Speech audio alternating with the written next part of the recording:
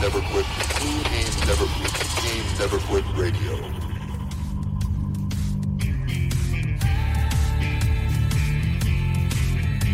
You ever think about quitting? It's the combat of life, hammering the snot out of you. Well, stand by, dig in deep, and get ready to get fired up with us.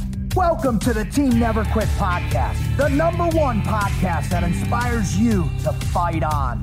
I'm your host, David Rutt Rutherford, here with Mr. Never Quit himself, Marcus Luttrell. Our mission is to help you embrace the suck of life, to teach you the values of working your ass off, and to interview the most hard-charging people on planet Earth. We know life is hard. It's time for you to suck it up, Buttercup, and let us teach you to persevere in every environment imaginable by sharing real-world lessons learned by those who never quit.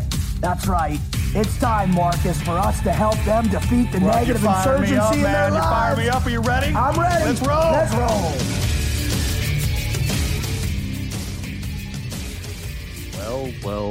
Well, Marcus, we're back again.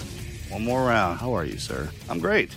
Great. Thank you for asking. How are you? Did you sleep last night? Because I heard that your, what do you call her? Your main tank gun swab, the walking, living... Is that a Pomeranian? What is that thing? She's a Pomeranian. It's a Pomeranian. Yeah, Camila. Camila the Pomeranian was wreaking havoc. Man, you're out in your room. I am isolated. Yeah, you're isolated in your own little deal. Mm-hmm. I'm sound gapped. That yap bark, right? First, the fingernails down the shotgun, and man, she was jamming 900 miles an hour. I got up and she was barking at herself in the mirror, I think. And then Rigby got up. You think that's why? Because Mel explained it to me that she thought she heard something. Then she ran around. Now, my question is, there's probably only 3 things in Texas that are actually her size or smaller, which is like a bug, some species of small birds, and maybe a chipmunk. So what is it that she wanted to go out there and fight? Man, well, like I said, because Rigby, she did. Right? She opened the door and went after whatever. Mel opened the door, and Rigby even went out there too. He didn't get up for nothing. It was a backup. Yeah. Like, oh. Yeah, and they stormed out of there. They didn't come back, so everything's moving now, right? Because of the season's changed, right? And I mean everything. And since this place is a sanctuary, we got everything from bald eagles all the way down to the smallest rodents, squirrels and foxes and skunks and. But she better be careful. She's going to get carried off by an eagle. Man, there's times when we've been outside. With Ryan Reynolds, the greatest actor ever to man in history of acting. Is it The Proposal? That's it. Is that Sandra Bullock. Yep. And the dog gets carried off. Yeah. All right. So that popped into my, when I'm out every now and again, I'll look up. She'll kind of wander off in one of the open side yards, and then you'll see the birds. Because the hawks and the eagles snatch her up like nobody. Oh, wait. Didn't one swoop on you one time? Yeah. I remember this story. That eagle what was that? Top of my head. I heard that. Take your head off. Yeah. Remember because I crouched down and screamed like, I tried to drop down on my karate stance. And I was like, I mean, bro, this sucker came over the top of me. And when he flapped his wings behind me, I could see the shadow. And then he just came straight down and over the backside of that pond over there. There's 2 of them. Was it because you were too close to the nest or what? Yeah. That's the idea? They fish out of that pond, and the trees are the high ground, right? And she was posted up behind me. Normally, like I said, there's a male and a female. I named them Phylon and Myrtle. Yes. Yeah, I remember this them? Now. Phylon Those Myrtle? are great names. So they're back. Names that need to come back. Yeah, they do. It's good to know who you're talking to. Especially when they drop down on you, unbeknownst. It's good to know who you're yelling at. Yeah. I don't know what she got a hold of or what was rolling around out there, because it definitely wasn't anything bigger than them, like coyotes, because you could hear the coyotes when they're screaming. But I don't know. They came moping back in a few minutes later. You know what's kind of amazing that you see is animals are unafraid to attack things much larger than themselves, and then by comparison, they make us humans look rather ridiculous. Yeah, constantly. Right? You got somebody that'll jump up on a chair out of fear because they see a mouse, which cumulatively weighs. That's funny. Like you outweigh it by what? Your entire body weight minus maybe 2 fingers, a finger and a half. All right.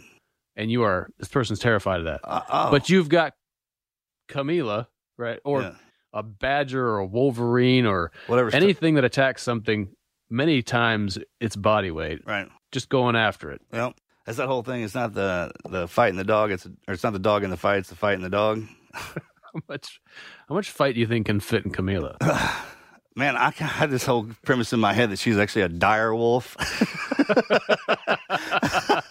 In a parallel universe? Yeah, she's tucked into that Pomeranian body, but she's actually a dire wolf. So, and Rigby, he's kind of a sheepish lion. You know, he didn't like violence at all, but he backed her up. He's got such a great personality. He does, man. All right, so what are we doing here today, bud? Who are we talking to? Check this out, man. This guy, dude, Stephen Callahan. And all the guests we have on, every one of them are amazing. And this is the craziest story, man. And we've had guys that were in prison camps and in space, right? Right. This dude's trapped out on the water for like 70-something days by himself in a life raft. Mm-hmm. I'm just curious as to see how. I mean, that's a lot of reflecting time. You know, that's you're going to get in touch with your inner self and more out there. That's where you start learning your alphabet backwards and Wilson. Wilson, exactly. Wilson. That's all I kept thinking about, man. Right? I was like wondering what his Wilson was. And thank you, Tom Hanks, for coming up with that. And if you ever get stranded out, always just have somebody you can talk to. Makes everything a lot easier. I imagine that just has a tendency to naturally develop, though. Sure. You know, as inherently gregarious creatures. Yeah. I think that the tendency to want to, at least if we don't have something else to interact with that is human, to somehow anthropomorphize. Yeah, man, we're pack animals. So that you can at least have an imaginary conversation with it. Right. Always good to have somebody to talk to. Yeah. That's why God's so important. We're not going down that rabbit hole right now. Let's back off that and let's get into some housekeeping, and then we can go over some more information on. All right, y'all, check it out. Thank y'all so much for coming back. If you want, thank you for listening to us. But if you want to find out how you can listen to us, obviously you already know. Shit, right? So if anybody's not listening like you are and you want to tell them about us, they can find us at iTunes, Stitcher, Podyssey, Castbox, and Radio Public. Virtually any other podcast app, whether iPhone and Android, applies. And you can stream directly from our website at tnqpodcast.com. Exactly. And as far as social, if you want to follow us along on social media, start out by looking at Team Never Quit. You can search, find us there on any of the major social media outlets. Instagram specifically, we put a fair amount of attention into, so you can follow the show, TNQ Podcast. You can follow Marcus at Marcus Luttrell, and you can follow myself, the Wizard, at _Wizard_TNQ. If you go into the TNQpodcast.com, you can listen to all of our episodes directly. Merch, we have from head to toe, shirts and hats. Also, the best part about this, on the website, you can tap into our listener stories, and you find that in the tab of Share Your Story. All right. Let's get into, I'm going to roll through a background on Mr. Callahan here to give everybody kind of up to speed and a concise overview of who he is and what he's about. Stephen Callahan is an American author, naval architect. He's an inventor and a sailor noted for having survived 76 days adrift on the Atlantic Ocean in a life raft. In 1981, he had sailed to England on a sloop that he had built, found himself eventually down in the Canary Islands, starting off a voyage to return to the United States. So he departed out of El Hierro in the Canary Islands, and about 800 miles into it, in the middle of the night, he collides with what he thinks was likely a whale. It caused a huge hole to be ruptured in his hull, and he had to abandon ship for his about a life raft about 6 feet across. He had very limited food and supplies, as you can imagine, and at that point, he was just at the mercy of the tides and currents to take him what would have to be about 2,000 statute miles to reach land. The raft drifted westward on the south equatorial current with the trade winds. Along the way, he had to obviously learn to survive, adapt. For example, for drinking water, his freshwater stills failed. He had to take them apart. He deconstructed and re-engineered them into one that would function. And I think it said that he was able to actually produce about 16 ounces of water a day in order to survive. The raft started attracting sea life, I guess, as anything that's floating around out there in the ocean starts to do. Attracted these Dorado fish, which in turn also attracted sharks. That is an amazing thing, though, that happens. Something floating out in the middle of the ocean like that develops its own kind of habitat. Yeah, how fish are attracted to structure like that. Yep. Everything kind of, I guess if you look at it, needs some kind of structure. Yeah, it needs some kind of starting point. But anyway, so these fish, it I guess it formed a whole ecosystem around the boat. And this fortunately provided him with a food source once he figured out how to kill him, because he had a small spear gun. It was almost a toy, I guess. It was almost like a toy. But he was able to effectively learn how to spear these fish. Boat going down and getting stranded out there, and lucky enough to have a couple things you need to survive. Like, hey man, we're gonna leave you out here in the middle of nowhere, but it's gonna be all right. You got this stuff. Well, he had he had the ability. Apparently, when the boat was sinking, it had some sealed compartments, so it was partially submerged, capsized. Right. I mean, it's done, but it's partially submerged. He had enough time to go in there and pull, like rummage around, grab the items of most importance, right, and throw them into the life raft in the middle of the storm. Because he was out there, he was doing a long distance cross, anyways. He was planning on being out there for a while. 3,000 miles. Yeah, 3-hour tour. Hey, just gonna go out here for a 3-hour tour. 1,000-mile tour. God, no big deal. No biggie. All right, so back to the fish. The fish actually, in this spear gun and in this method, it ended up cutting a hole in his raft part of the way through, which it was a slice that he had a hell of a time trying to fix. It was reopening over and over. At this point, he had been at sea for a long time, lost a lot of body weight, was covered in sores from the salt water and sun exposure. He's got sharks swimming all around this life raft in dangerous weather. He almost sinks again through this. But he adapts and finds a very creative means again to keep his raft afloat, which was literally his lifeline. Without that, he would have been done. This is interesting. He was passed during the process of this. He had 7 ship sightings, 2 which were close, and the raft was outfitted with. He wasn't just waving his arms out there. He had flares. Yeah. He had a radio signaling device. Nothing. Right. So. Can you imagine the relief and how excited you are to see, well, here's my rescue. Yeah. And then it's just lost. It just keeps on moving. Oh, he must be out. They're out here for the other dude out here. You know what I mean? It's like, how big that the ocean is. I mean, where can you go where you can sit somewhere where you would only see 7 things trip past you? Over 3,000 miles. Right? Good Lord, man. Yeah, right. But can you... When I saw that part of this, I kept thinking about, you ever done any kind of a race or an exercise or something like that where the goalpost at the end changes? It's like you think this is going to end here. Right. So you're mentally prepared and you're pushing yourself and you think your stamina is only enough to reach that point, and then all of a sudden it moves, and just how difficult it can be to remotivate yourself. Keep going. Man. It's everything. You know what I mean? Yeah, sure. That can crush you. That's kind of like going through Buzz, and you go through Hell Week. You would think that making it through something like that it would be good to go. But it's actually, we got that's the beginning. Too. Yeah, it's like, hey, bro, we're just getting started. We have a surprise. Yep. Congratulations, you finished. You made it this far. Congratulations, you've got to start again. Yeah. Well, I think that's where you have to overcome that thought, is the fact that, like, man, I got here and this isn't anything. This is just kind of, we're just getting warmed up. But it's kind of in the same premise, say in martial arts, when you get your black belt, all you are is a master of the basics. And when you become a master, and that's what SEALs are. We're specialists at the basics. We just kind of pick up everything and hone it in, and we're trained well enough in it to where that most of the stuff, the basic stuff, that's what we can regurgitate. At like a James Bourne, Jason. Yeah, you mean Jason like Bourne. All the baseline skills are stuff, so well rehearsed and practiced that you are. And once that's locked in there and if that's set, it's kind of getting dressed, right? You just do it and it's kind of a routine part of the day. Then, man, if you know that you made it there, then you can definitely make it to the next one. Because there wouldn't be a next step if you couldn't.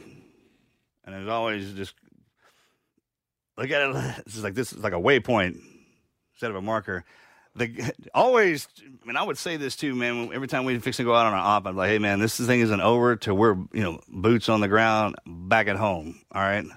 And because anything can happen and anything can go down up until that point. So, yeah, it's, when I was stuck in that hole, when they put me in that hole for 27 hours, a little bit more, and I remember in the beginning, they kept saying that the helicopter was going to come at 10 o'clock.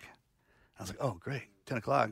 As if think about how hard it is as SEALs even to get a helicopter online to go off at 10. You know what I mean? So how are they going to get one? And I didn't think about it. I thought they had access to all of that. I was like, oh, sweet, they know something I don't. 10 o'clock. And then I'll be waiting, 10:01. But helicopters. Isn't it funny how hope can override your sense of rationality? Yeah, it just kind of. Yeah. That's why it's important to let it just. And that's the same thing he learned too, man. You just sit back and let it play out, right? And when it happens, it happens. It's just kind of always concentrate on the now, the right now, what's going on, and it'll usually guide you in the direction that you need to go. You'd be surprised. But what was it like when after the first no show? I was like, whoa, did I do something wrong? I was like, did I screw up again? Last minute they decided they didn't like me. Right. Yeah, I was like, man, okay. And then they'd come running back up next day, Doctor, 10 o'clock, it's game time. I'm like, all right. But then what I did was I kind of sat in for the long haul. And everybody around me, I was making them my family. So I was like, I'm here. I'm just hanging out at their house till my boys come get me, right? And once y'all came and got me, that was the best feeling ever. But then I felt bad. I didn't want to leave them. They've been watching out for me forever. And I was like, I'll be back. I'll come get you. You know what I mean? I did. But that's how it goes, though, man.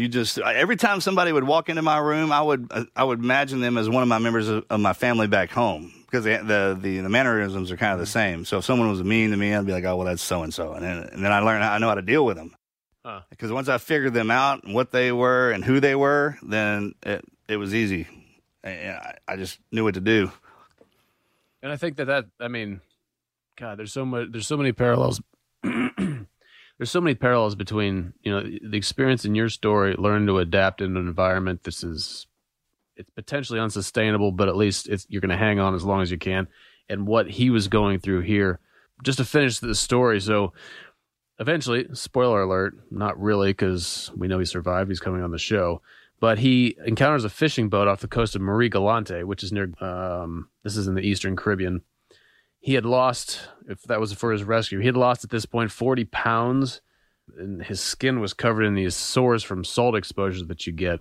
And just obviously in a very weak condition. But several years later after his rescue, he wrote a book. It's called Adrift, 76 Days Lost at Sea. It was named by National Geographic Explorer as one of the 100 best adventure books of all time. It was also on the bestseller list for the New York Times for 36 weeks.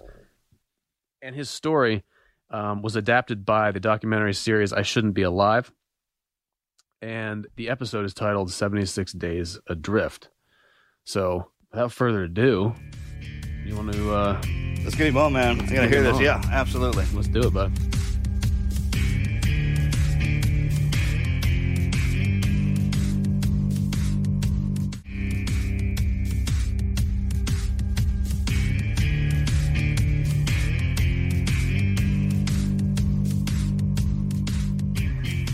All right, buddy. We got him on.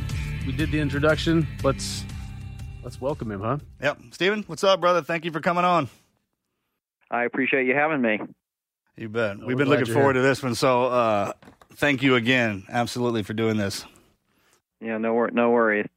Before we kick things off, like I said, again, welcome. And we just wanted to, we're going to kind of loosen you up a little bit, get the little mental mind melt going, and some very serious and in-depth questions, and what we consider the Mad Minute. So we're going to be firing some random questions at you, just like I said, to loosen you up.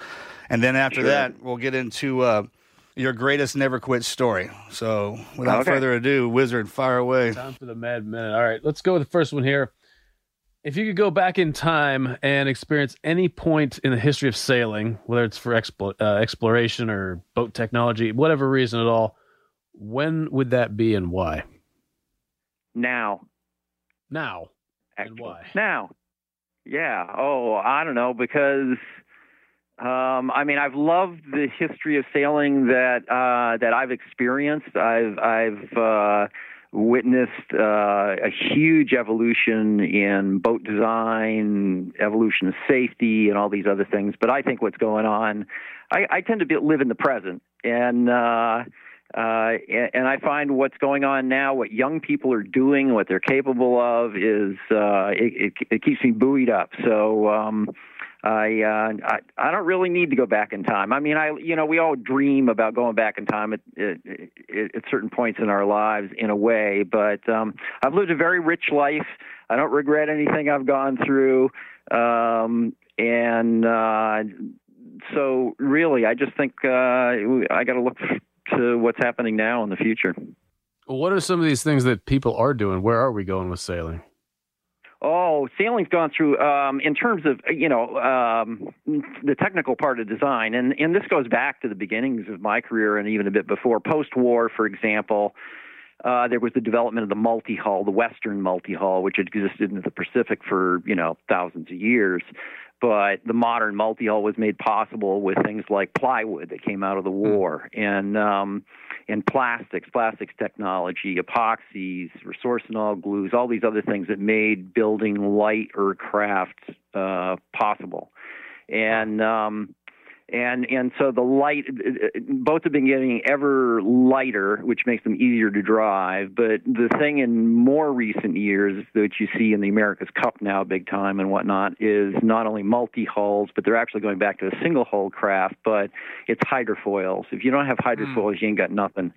And hydrofoils, we've always had hydrofoils in terms of rudders and keels. They're actually technically hydrofoils, but these are used to give added stability and get the boats up out of the water more, to reduce drag and pounding on the water and stuff. So it's a whole new world out there. We got, and the multi-hulls, the large multi-hulls that, I was banging around in some of these, what now look like very primitive craft, but, we were crossing oceans in these things.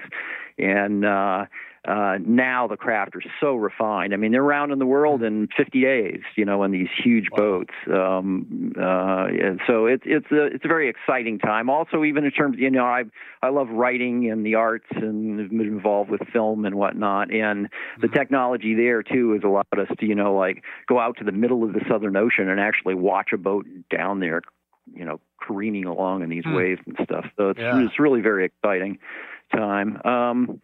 The present has a lot of problems, but I find people are continuing to be creative and adventuresome, and so that makes my heart go a little pitter patter. Well, who do you think had the best boat craft back in the day? Oh, geez, there've been so many greats in terms of what? In terms of sailing or design? Speed and distance. Oh, geez, I don't know. One of my I was always involved with, living on boats and cruising and that sort of thing, more than racing. I've done some international racing and whatnot. But what has always excited me about racing, I have a lot of colleagues and friends who are some of the world's best designers and builders, and is through the history, the people who've made sort of large creative steps. And one of those is certainly Eric Tabarly, a Frenchman, who was an amazing sailor, sailed and won everything you can win, essentially, back at that time. And created things like water ballast for boats. He had the first offshore sailing trimaran that tried wing masts and all these things. It was tremendously creative. But they're going back in the day. Of course, there was Nathaniel Harrishoff and Starling Burgess, great designers. But you got to have the builders and the sailors out there too. And there's just a raft of them that were just fantastic. For me, I was always drawn to, simplicity and whatnot. I didn't come from sort of a yachting background, and I started sailing in small boats. And there was a guy, Robert Manry from the Midwest, who was a copy editor who bought a little 15-foot boat, basically designed to sail around the lake and put a deck and a little cabin on it and sailed it to England, and left with no fanfare. But it became quite a to-do by the time he got to the other side. Is he the one that inspired you to originally in '81 to sail to England? Is he the one that wrote Tinkerbell? I think he wrote Tinkerbell. That's correct. And there's a film I got involved with, a documentary that's out now on Robert Mann. We call him, I think it's called Manry at Sea, which is superb because it's a really interesting media story as well as this adventure story of this guy that nobody ever really expected to go out there and have this great adventure. So yeah, he was a big inspiration to me. I was, I don't know, I must have only been 4 or 5 when he did The Crossing, and I read the book as a young man sailing, as soon as I started sailing, and that really appealed to me that, you don't really have to be wealthy or, spectacularly talented in some particular way to have a life of adventure. So, that certainly had a big impact on me. That's one of the first forms of travel. Getting up on a boat, especially strapping a sail on it. I mean, crossing the world the way they did. The technology today, look at the Navy ships, the destroyers, the carriers. I mean, it's a floating city. That's a sailing vessel, right? And then you take that all the way back to the beginning when the first tree came down. They whittled it out and try to go out fishing. Whole lot of tree trunk, right? So it's, absolutely, it's something. All right, well, what's your favorite movie about sailing? Oh, my favorite movie about sailing? Yep. Ooh, geez, that's a tough one. There are very few sort of great movies about sailing. I mean, there are ones I saw as a kid, Gregory Peck and Moby Dick, which I thought was fantastic, and I've seen it since too, and it's got some really remarkable footage in it and whatnot. Captain's Courageous is another classic that incorporated actual footage of these sailing schooners off of Gloucester that Sterling Hayden took, I believe. What did you think of Master and Commander? Did you like that? I liked Master and Commander. They do a good job on that. That didn't make any sense to me, and I love the books by Patrick O'Brien. They're amazing books. I did enjoy Master and Commander. I thought they did a pretty good job overall with that. And I worked on Life of Pi, which is kind of a crazy film. Oh wow, man, yeah, great. And of course I'm a little subjective in terms of that, but and In the Heart of the Sea too, which was okay, but I actually appreciated more the Life of Pi film. But there are very few what I consider great sea films there. Like as far as boating etiquette, it had to be Captain Ron, right? I mean, tell me you enjoy watching Captain Ron. Oh, no, Captain Ron's fine. Yeah, that's great, right? Hysterical. Absolutely. Let's be honest here. Yeah. It's hard to capture. It's that's a good approach because you can do sailing with comedy easier. If you try to do a serious drama, like the big challenge with Life of Pi was, let's try to make this crazy story look at least believable. We put huge amounts of effort into trying to bring the oceanic environment alive and make it not quite realistic, but much more realistic than had been done in other films. I mean, you're right, because it is a comedy show. I have a couple of my buddies are fishing boat captains, so we go out down to the coast and go out, and every time the boat breaks down, something chaotic happens, right? And that is right.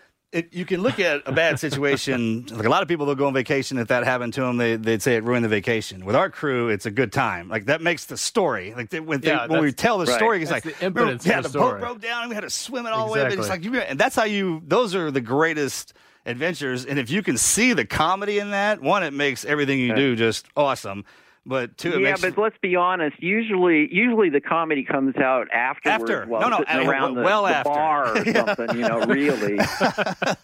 No. You're just realizing the comedy is happening at that point. After it happens multiple times, then in the moment when you know it's coming, then you can't help but laugh at it. You're like, that's what we've been doing this for 40 plus years with my crew, and it's like something's going to happen, and man, it's just so much fun to watch it play out because it's just right. It's going to happen. Yeah.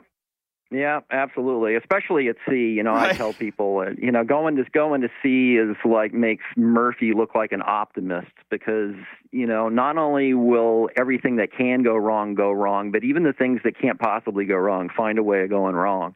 And it's, you know, and it does make good stories afterwards. I often thought that, you know, I did some races where I had some massive problems like the rudder falling off a boat or something or other, but just dealing with that and getting back to port on my own power was somehow much more satisfying to me than even if I had won the race or something, you know? So we tell people you're right. Chaos, Murphy's Law.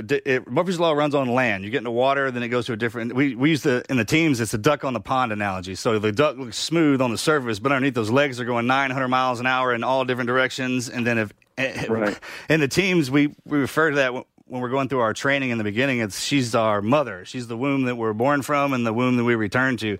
And she's the most powerful element on the world. She grants everything life, but yet she can snatch it away from you in the blink of an eye. So when it comes to being on top of the water or underneath, not only do you have to watch what you're doing and the craft. So the vessel, the sailing vessel, that's basically armor you strapped around you, and you're trying to swim and navigate on top of the water, right? And if you disrespect her or the wind, then she'll make you pay for it. And that's the wonderful thing about it. Everything is alive when you're out there. You got to pay attention. Yeah, it's like any wilderness environment. I've spent, you know, a lot of my life in wilderness types of environments, and you know, you're not the big player there. It's not all about me. It's all about what's around you, and in a lot of ways, this has come up a number of times, not only by myself but other mariners and whatnot. But a lot of times we liken the experience of like being really, you know, like doing a passage or something. You're literally more isolated from humanity than an astronaut circling the globe.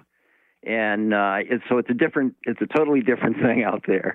But it's great. I mean, I love being in that kind of an environment. Well, it's almost like being upside down. When you're out on the water, think about, you're right out in space. Everything is underneath you is alive, and it's on its land, right? And you're in its air. It's that you're just not in your element, right? You have not evolved. Yeah, definitely not. It's almost like being I like when I was in a life raft. You know, it was like, you know, it's a desert out here. Right. You know, it's because you can't drink the water. Yeah, that's true, man. It is a desert. You can't touch. Good Lord. All right, let's keep going with the Mad Minute. This is super interesting, but we got to move forward here. So I'm going to change it up a little bit. And in your 10 minute, yeah, this is going to be like the mad half an hour, really. In your experience, where is the best bar stool in the world, so to speak? Oh Lordy, oh my, probably the one you're sitting at. That's an intelligent answer. That guy's got experience. Yeah, seasoned operator. That's seasoned right there. Yeah, that's definitely a good one. All right, brother. High school mascot. High school mascot? Yep, send it. Jesus, I don't know if we had a high school mascot. I really can't remember one, to be honest. Raiders. I think we were the Raiders or something. Boy, you know, you're testing an old guy's memory here. I can barely even remember. I told you, hey, these questions are in depth and they can come from anywhere. Yeah. Go ahead. All right, let's. This could be another question for the Wayback Machine, or maybe not. What is the worst job you've ever had? Ooh, the worst job. I don't know. Most of the jobs I've had have been, as a friend of mine said about sailing around the world single-handed, I think it'll be interesting, or I think it'll be fun. And if it isn't fun, it'll at least be interesting. Those have been my jobs. You know, most of them have been really rewarding, actually. I've been very lucky in life in that way. I worked in a chemical plant, which had its upsides, too, because the guy I worked with was hysterical. And I had a friend who said everybody should have an industrial nair job once in their life. You know, work in a real, you know, blue collar industry, and in something like he worked in a plastics plant. You know, I worked in a chemical plant. We made chemicals and dyes for the tanning industry. You know, and everybody should have a job like that once, just to see what goes into, you know, what we all consume all the time. Yeah, that's the inner workings, like the stomach of the American people. It's like the micro. The belly of the beast. The belly. Thank you. I couldn't remember that one. Belly. Yeah. All right. Yeah. Two-part question. Have you ever raced the Fagawi? And if so, can you explain how I got its name? Oh, no. And how did you get its name? Okay. That was right. Interesting. I have no idea either. I got assigned with the ghostwriter Patrick Robinson. He and I were collaborating to write Lone Survivor. I would have to fly from California on Friday to Cape Cod and spend the weekend with him. And then Sunday night, I would fly back to San Diego. We'd start. I was still in the military. We were still doing a workup. But anyways, so I got to, during the weekends, and then on some breaks in the summertime, I got to Cape Cod Frogman. That place is great. It's the first time I'd ever been up there, and he has his house is incredible and overlooks all of that. And we would in the evening sometimes after we would ride all day, we'd get on his boat and go around Cape Cod and out in the harbor and stuff like that. And he'd point out all the Kennedys and who this. I mean, it was a learned lesson of American history. The guy's a wealth of knowledge, man. Uh-huh. Well, he's also one of the funniest men I've ever met. So he was telling this story, and there's a yachting race that goes on up there called the Fagawi. And he goes, do you know? He has this Irish accent. He's like, Marcus, you know how I got the name, right? I was like, no. He goes, well, we like to drink a little bit up here in the afternoons during the yachting race, and the fog would set in during the race, and everyone would get lost. They'd be like, man, where the fuck are we? Where the fuck are we? Yeah. That goes. You know what? That joke goes back to F Troop. There was a TV show. You remember F Troop? Yeah, I do remember that. That's right. That was the Indian tribe, the Fagawi. That was part of their legend. That lost or something or other. Where the Fagawi? Dude, he would die me on that all the time. He's great. He's the guy who's something. Yeah, and it's definitely true too. Sometimes, today is so much different than like when I first started sailing. We didn't even have a speedometer. You know, we just had a compass and a chart, and you estimated your speed, and you paid attention. And all this other stuff, but now everybody knows exactly where they all are and where they are all the time with GPS, which I love personally. I think the GPS is one of the best inventions to come along and for sailors in eons. Since the chronometer, probably. But there's definitely something lost in sailing, right? Or if you lose your gear, I've been there. I know you have too, bro. You lose your compasses and all that. If you don't know how the stars rotate out there or how the sun goes down, you gotta, especially out there. Yeah, that's what a good friend of mine who's a real adventurer, much more so than I am for sure. He calls it natural literacy, the things that we've forgotten about our environment. You know, when he would go to places like he wintered over around Cape Horn, for example, and he says, you look over there and you see all these rocks, and there's a little bit of green in one crevice. What does that tell you? It tells you something. It tells you there's no wind there, You nestle up behind that. And, things that fishermen know and, people who live close to the environment know. We've forgotten a lot of that, but we use that all the time, and I still do. I look at the stars every night. It's a trade-off. I mean, because of how sophisticated we've gotten with our technology and the mapping of that, if you don't, it's because it almost takes, it used to be, remember when the technology came out, it took as much time to learn how to work the gadgets as it did to actually teach them how to sail. And then, yeah, that's right. Remember that? Absolutely. Yeah. I remember using this sort of World War II surplus Loran way back in the day, and the thing was like, Jesus, it was huge. It was probably 2 feet wide by exactly. Sort of 2 foot block, and you had to line up the sine waves and do all this stuff in order to get a line of position. And and now we got our cell phones. It is, right. Again, it's so the way how fast it is. It just downloads so quick. It used to be even with an email, you have to dial up and then wait a minute and then dial down. Right. What do you say? One more question, or go ahead, fire away. One more. Okay, last one. Let's have a bucket list item that you're yet to complete. You know what? I'm at a place in my life where there's lots of stuff I would love to do, but practically speaking, to be honest, I've slowed down a lot. I've had a lot of issues in recent years and whatnot, so I'm just trying to be here now. My big dream is getting to be like, my big dream in life is to climb a small hill. It's kind of like that. my wife and I bought a little boat, kind of going full circle here from a lot of offshore stuff and bigger boats and all of that, and get back to sort of how I started, which is much more manageable at my age. And we bought a little sort of camper cruiser, which will sail here in the coast of Maine, which is some of the best sailing on the planet. I've been a lot of places on the planet, and I've seen a lot of places that are amazingly beautiful, but here is pretty special. I'll tell you, it's one of the best in the world. All right, cool. It is. Well, great job, brother. That's a Mad Minute. Yeah, you survived. We made it to the other side. Mad, God knows how. There's like about 30 minutes right there. But at this point, a lot of people come to our show. Well, the majority of people listen to our show, trying to get some inspiration, some guidance, some gleaning. From the experience of other people who've been through incredible situations. Yours is one of those. So let's just go with if you could talk to us about your greatest Never Quit story. Just walk us through that, and we'll see what we can pull out for the listeners. Okay. Well, the story I'm best known for would certainly be among the top. It's hard to rank things sometimes, but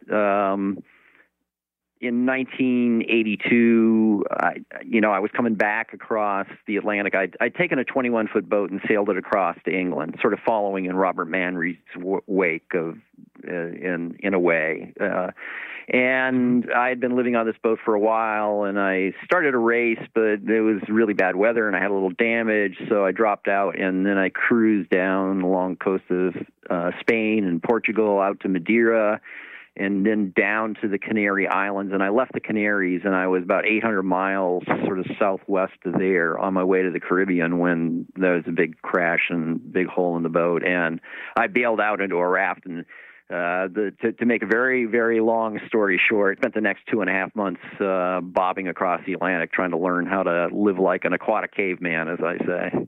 That's unbelievable. That was a very condensed version of that story, and I think we're going to have to unpack it a little bit. It's a very condensed version, yeah. I could go on forever, of course. It's that's good, because I want to hear that one, brother. Yeah, that was one, but I have to tell you, a lot of what kept me going is I was worldly enough. I'd been around enough through that time to see how difficult a lot of people's lives are, even on a daily basis, that there's so many people that are just struggling just to get through the day. And in various ways, in all kinds of ways, and they kept me going. They really kept me going. And my story, I think gathered a lot of attention because people, in a way, can relate to that. Being first of all lonely, totally alone, even though most of us are not alone for very long periods of time. But we can all envision that, and we can all envision the struggle.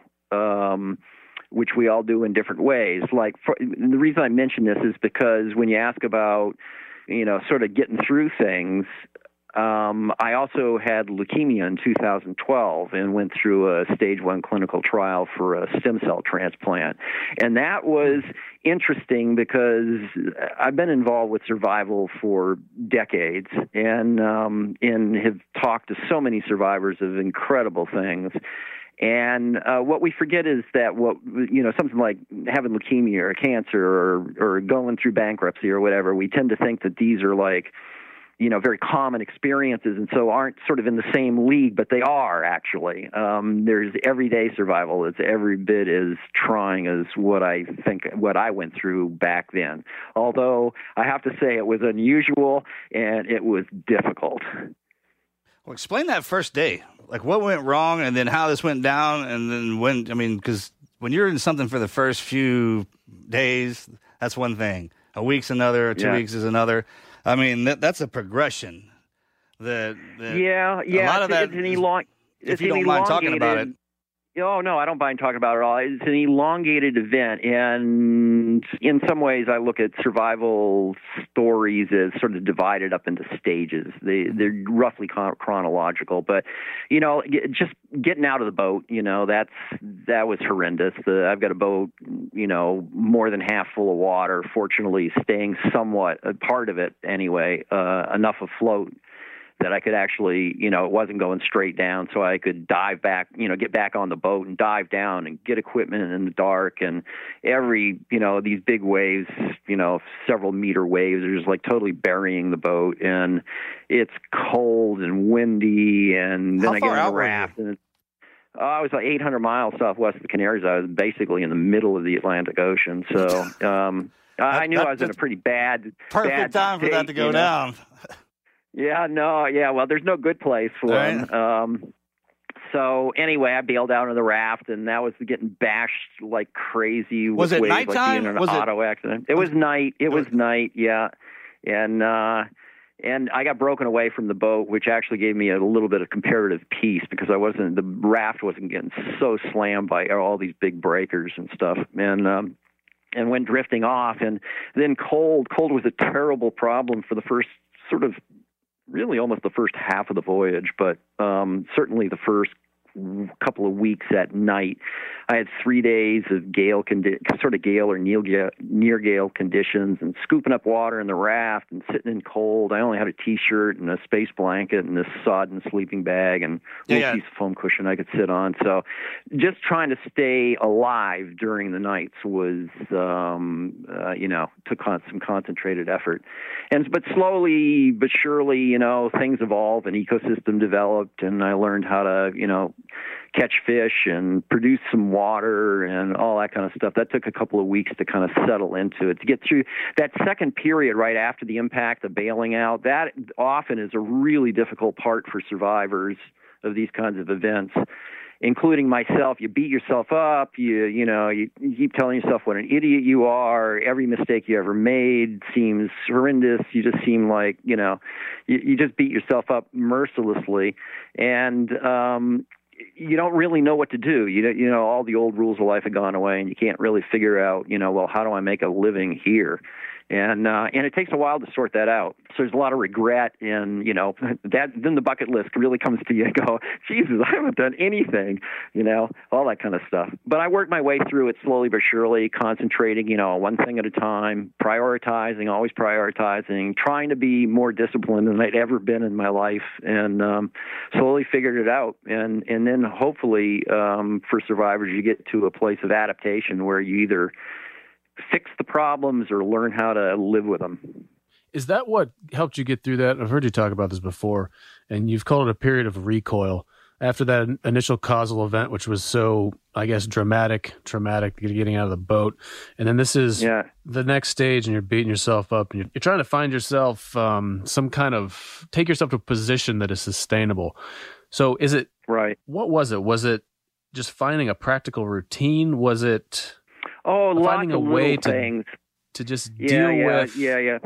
How did you manage that? How did you go through that to a sustainable point? Right, because that's what all of our listeners, when they come here, the problem, especially yours, that you're fixing to go into is monumental, and it's the what and how you did it. That's step by step. I've been missing two before, and it's kind of like, so please, I'm sorry, I didn't mean to cut your question off, man. I was that's a good point. Like, when did you realize that? Okay, like I got to start doing a freaking routine here because I'm on my own, and I because the first, optimism sets in quick, right? You're like, I'm a sailor, I can handle it out here, and then reality follows shortly behind. That wasn't my case. In my case, I was like, oh, you are screwed.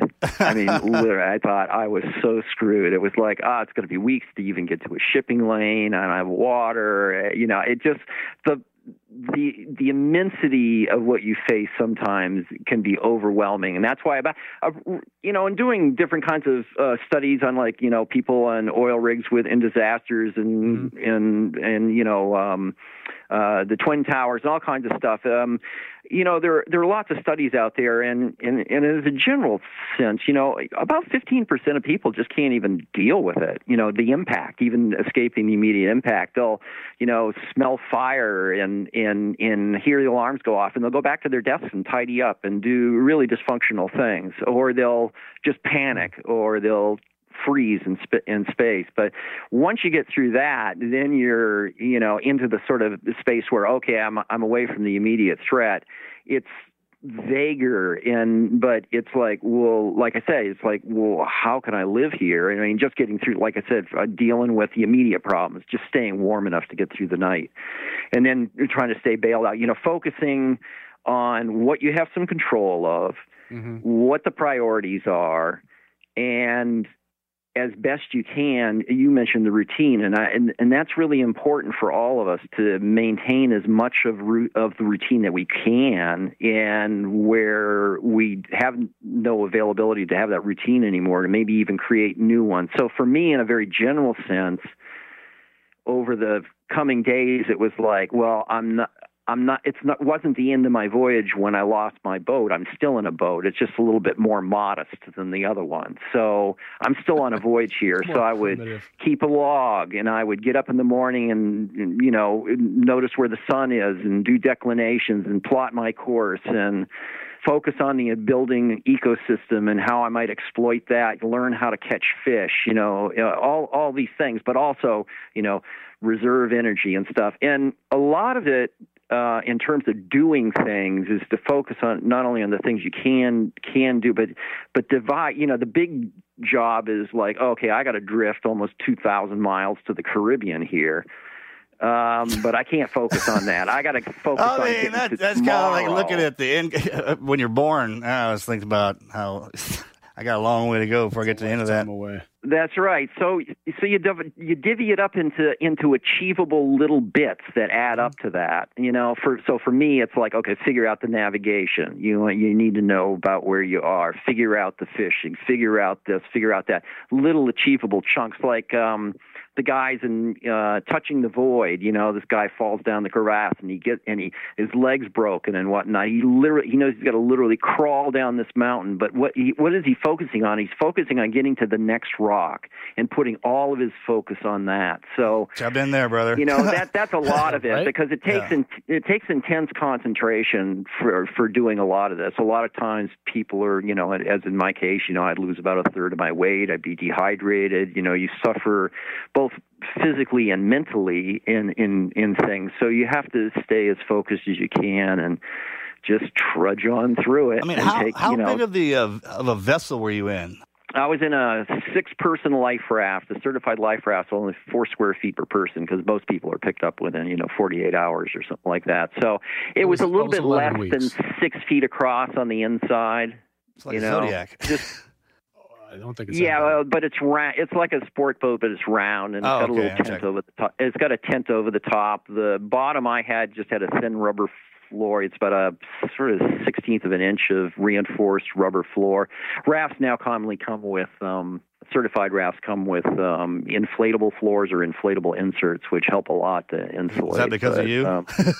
Hey, look, life raft. Hey, check it out, man. I want these life rafts. I want a recliner in here. I want a TV. I'm gonna need some iPads. Exactly. A kitchen. Exactly. That's what I tell people. That's the problem that faces the poor people who try to make survival equipment, is that when your boat goes down, everybody wants to pull something out of their pocket about the size of the pack of cards and pull a little ripcord, and the QE2 inflates right next to you, right? You want it all. You want, like you say, chandeliers and somebody to bring you a drink. But unfortunately, in terms of weight and space and cost and all that stuff, these are they're pretty small craft. I got to hear how you did the water and that's a long. If you have something, go ahead. Drinking water? Yeah, when that started, how you started figuring that stuff out. Well, the drinking water, I had solar stills, which were produced during the Second World War for pilots. And the idea was that you take this big balloon and you kind of, it's got a cotton bit on the bottom, and when cotton is wet, it's airtight. So you can make a sort of emergency life jacket out of a pair of cotton pants or a cotton shirt that you can close up, that kind of thing. And so but it lets water through. And so you could blow up this balloon and float it in the ocean and pour seawater in it, and it would drip down into this black cloth that was suspended inside this balloon. And there's a little atmosphere in there, so the sun comes out, it evaporates the fresh water out, which collects on the inside of the balloon and sort of rains down. And that's fine in theory, but they didn't work, and they were getting torn up and whatnot. So it took me a while to figure them out. I ended up having to decide. One was damaged anyway, and I was going, I don't think I'm going to fix it. So I cut it up to figure out how it was made and how it worked, and I figured out you couldn't use it as directed. But if I used it not as directed, it would produce some water, about a pint a day, so I had maybe a pint and a quarter, maybe ration a day on average, something like that. Plus I ate fresh fish and whatnot. Didn't you say at some point that you've investigated this further and that no one has ever actually been able to make one of those solar stills work? I wouldn't say that I have never met or spoken or with anybody or read any reference where somebody else has actually gotten one to work in the real environment. I think that they were a great effort, and they work in calm conditions, but in the sea, you've got like if you got a 1 meter wave or something like that, that's pretty benign out there, so. It just doesn't function the way it was probably designed in a more static environment back then. And they were others made stills that were a little bit more effective through the years. Actually, Gore made Gore-Tex. They developed quite an effective still, but the market was so small that they couldn't it didn't make any sense. And so they've kind of disappeared now, but what's taken their place are these reverse osmosis pumps. And I also worked a little bit with a company that made a early version where you have these little pumps and you can basically pump through a molecular membrane fresh water out of salt water. And so you can survivors can kind of now have an unlimited supply of water, which is a really important if you got one of those. That's amazing. As long as you brought one. I mean, you couldn't have lost that thing.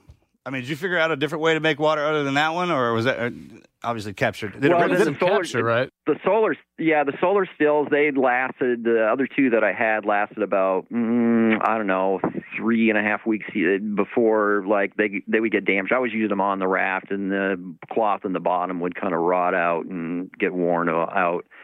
And I had very little rainfall for the first 3/4 of the voyage, almost, very little. So I just had to keep improving my water collection systems by the end of the voyage. And then by the end of the voyage, I actually had carefully stocked about 8 pints of water. So I was kind of being, producing as much as I was consuming. Did anybody drive by you while you were out there or fly over? I think there were 9 ships. I saw one plane towards the very end. I had a whole arsenal. I had a whole arsenal of flares, but nothing worked in the end. That's just the way it is. And I wasn't exactly. At some point you feel kind of towards the end. I was feeling pretty faded because I had a couple of flares, these hand flares left, but there's no way they were going to go off. They were just sodden bits of mush.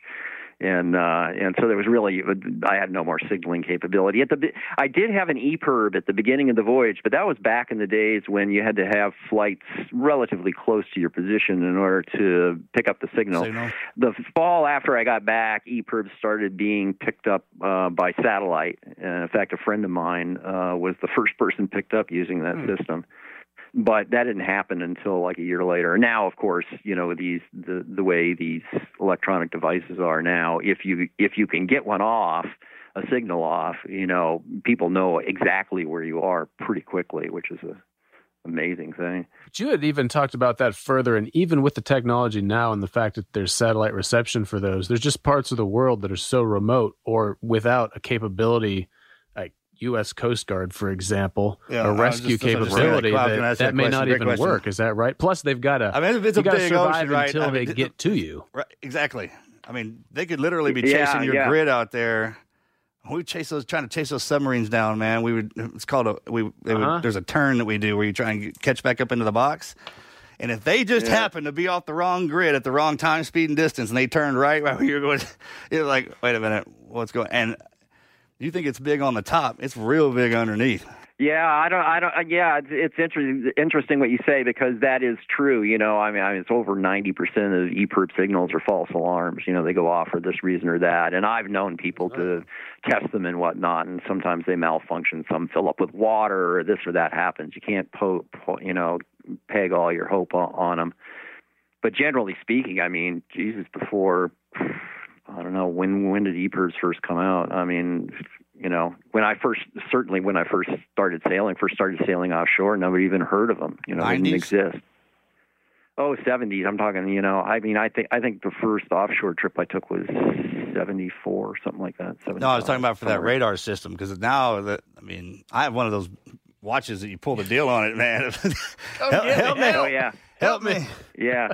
Help. Yeah, no, exactly. So I got. Tell us the story about the first fish you caught, because fishing stories are great. I love hearing them. Wait. Let me. Can I? Oh yeah, go ahead. I want to do one more thing, and then let's get in there, because that's interesting. This whole Dorado fish thing he's got. But regarding those ship sightings, I imagine at least on the first one, and then probably the subsequent next couple, you'd been out. When was the first ship sighting, by the way?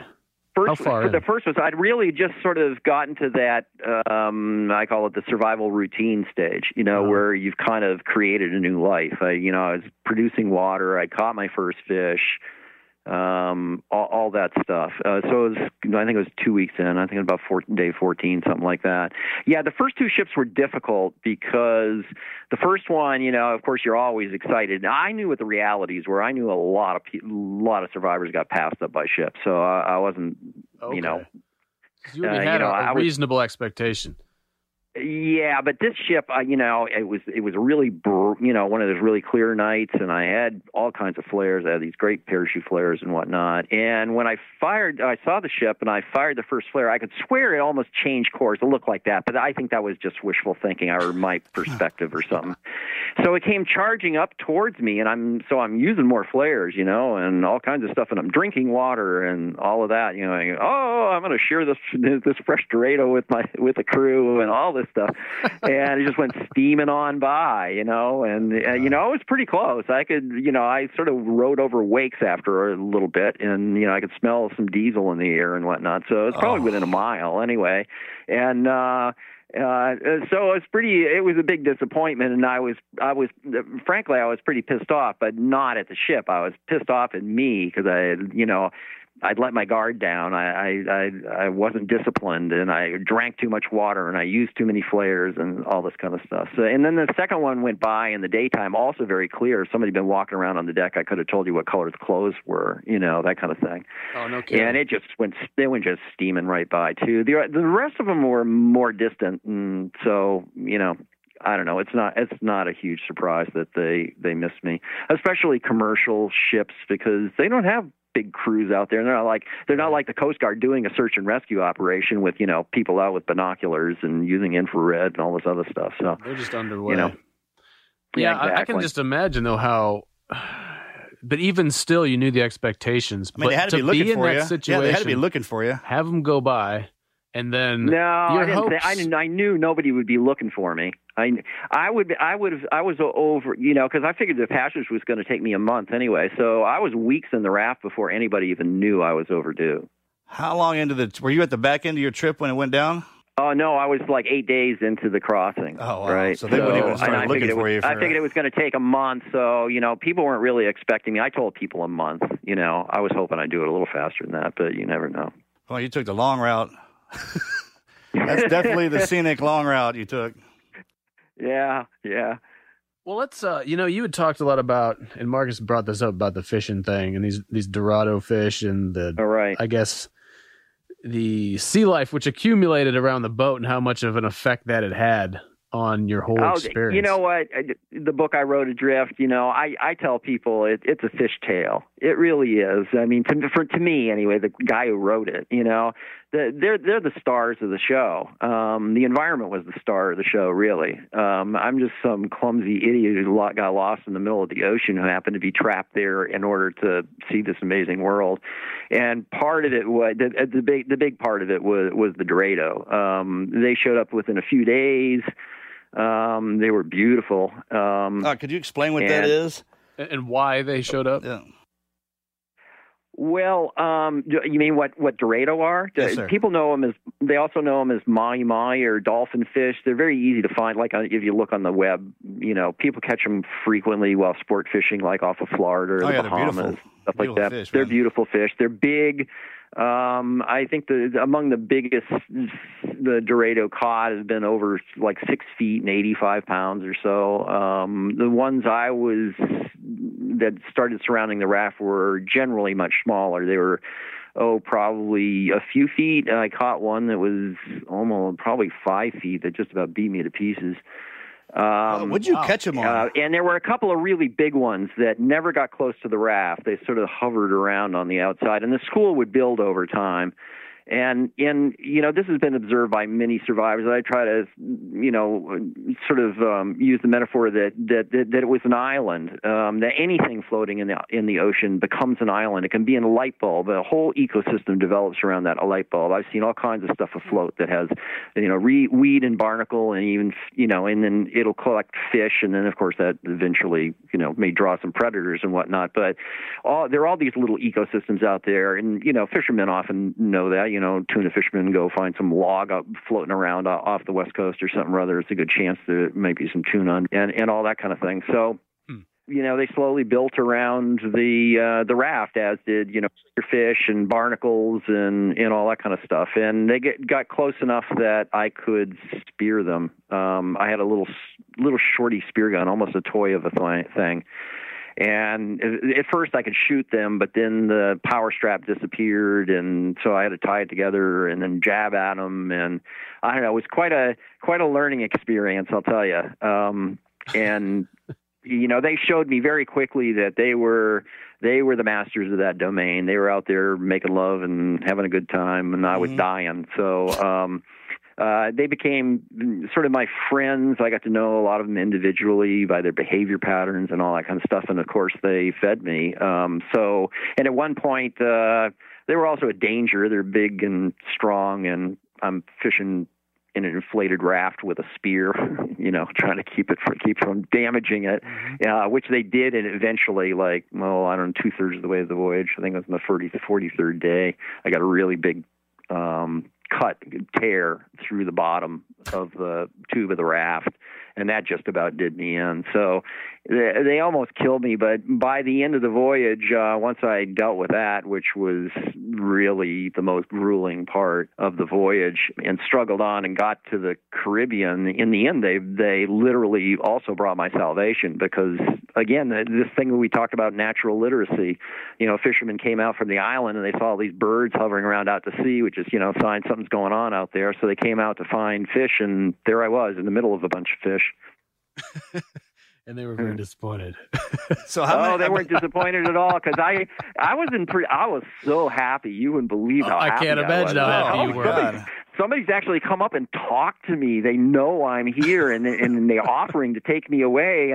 But I have water, and it's early in the day, and I have something to share with these guys, and it's these fish. And so they buzzed around and fished for a couple hours, and then it started getting what I call the afternoon bake-off, when I was really the heat was really pounding me, and so they came back, and we loaded up the raft and zoomed into the island. What shape were you in at that point? That's unbelievable. After 76 days, what was your condition? I mean, how much time did you think you had left? Dehydrated. I was dehydrated, obviously. I had lost about 1/3 of my weight, which is quite common with oceanic survivors after a period of several weeks, let's say. You lose a lot of weight right away, but it changes your metabolism. Starvation changes the way you metabolize stuff and all this. So the weight loss, gets progressively, it's still happening, but it's progressively less. But so, I've eaten parts of my muscle tissue and stuff by that time, but so I'm pretty skinny, and I have a lot of saltwater sores, these little boils that then break open and become skin ulcers, which are quite painful because you're living in a salt-encrusted environment. Sure. So it's not a lot of fun, but they heal up relatively quickly. So otherwise, I was in pretty good kit. In the raft, I learned how to, I could stand up with, lightly hanging onto the canopy. And in calm conditions, actually might not even hang on to it and could just kind of sit on walking on this waterbed. And I was doing yoga exercises on a pretty regular basis. That's what I was going to ask you. How did you life raft yoga exercises? How did you break up talk about the day routine that it takes and the mindset it takes to go another day, and at what point did you just decide, like, I'm going to stay here and do this until the fish swim me in? Oh, I don't know. It's a day-by-day thing. I don't know about your guys' experiences, and it'd be interesting to hear you address this. But in my general experience in survival mode, your ups are incredibly high, actually, and your downs are incredibly down. And it's like, I don't know if you ever read The Wind in the Willows, but it's like Mr. Toad. You feel like you're brilliant one moment, and you feel like you're a complete loser the next. Stupid the next. Oh, everything. Yeah. And it's because, all of a sudden some little problem happens, and your world is so dependent on every little detail, so the tiniest problem can kill you. And so some little problem happens, and you can go to the depths of despair, and then you figure out a solution, and you're like the king of the world, and so I think a lot of that is one reason why a lot of survivors I've spoken with miss elements of it, like Nando Parada, who was amongst the survivors of the Andes air crash that everybody knows from Alive and everything like that. We did a show once together. And we were talking in the corner, and we were talking about this element of, these are such important moments in our lives, and everything means so much, and that there's certain elegance and grace that comes out of them at times that he said, sometimes I just wish I'd be back in the mountains of all things, Right. And I don't ever want to go back to that place, but there are a lot of very powerful emotions and things attached to it that, you can only really get through going through. Well, eventually you develop a calm with your environment, and you realize, and you once you've kind of looked around and know that nothing's going to kill you in the blink of an eye, and you step back, and then you kind of start recreating yourself in your new environment. And it's a step-by-step process, and those highs, those big highs and big lows, then you kind of dwindle those down to where each one of them feeds the other, and ultimately it kind of creates an equilibrium to where it's nothing but a high if you're in that kind of environment, because you're just living your day-to-day thing. And the little gifts you get from that, from those happy moments, most people take them for granted throughout the day. Those little those little happy gifts, right? They get thrown your way. I don't know if you're a spiritual man, but God's definitely looking out for you when he's out there, brother. So when something delivers, I don't have a kind of a common religion. My religion is more, I don't know. It's somewhat different. I think a lot of it comes out, actually. I don't talk about religion in Adrift, but I hope that, I know a lot of people certainly have said that, Adrift is a spiritual book in a lot of ways. A lot has to do with spirituality, I feel, towards the environment and just being a part of it all, and the grace that delivers us. We make a lot of noise as humans. I mean, and it kind of echoes even when not even a lot of people are around, and it pulls you away from the natural environment. When all that big city noise and everything gets stripped away from you, and it's just you back out there in the elements, then you hear everything the environment's saying to you. You can hear the wind talking, the water talking, the fish around there. They all talk to each other because they live with each other. When you get thrown back in that environment, and that's all you can focus on, that's different, isn't it, bro? Because same thing happened to me. When I got thrown in mine, and you don't speak the language, I mean, there's a whole reality going on around you that you just weren't ready for. As soon as you get your wits about you and realize that you can survive in it, then you just start learning how to adapt to your new environment. Yeah. I mean, I don't know. I had, experience, and I had my little tantrums, and I lost it at times. There was a part of me, a lot of the story, the way I approached it is I kind of felt like there were almost like three of me.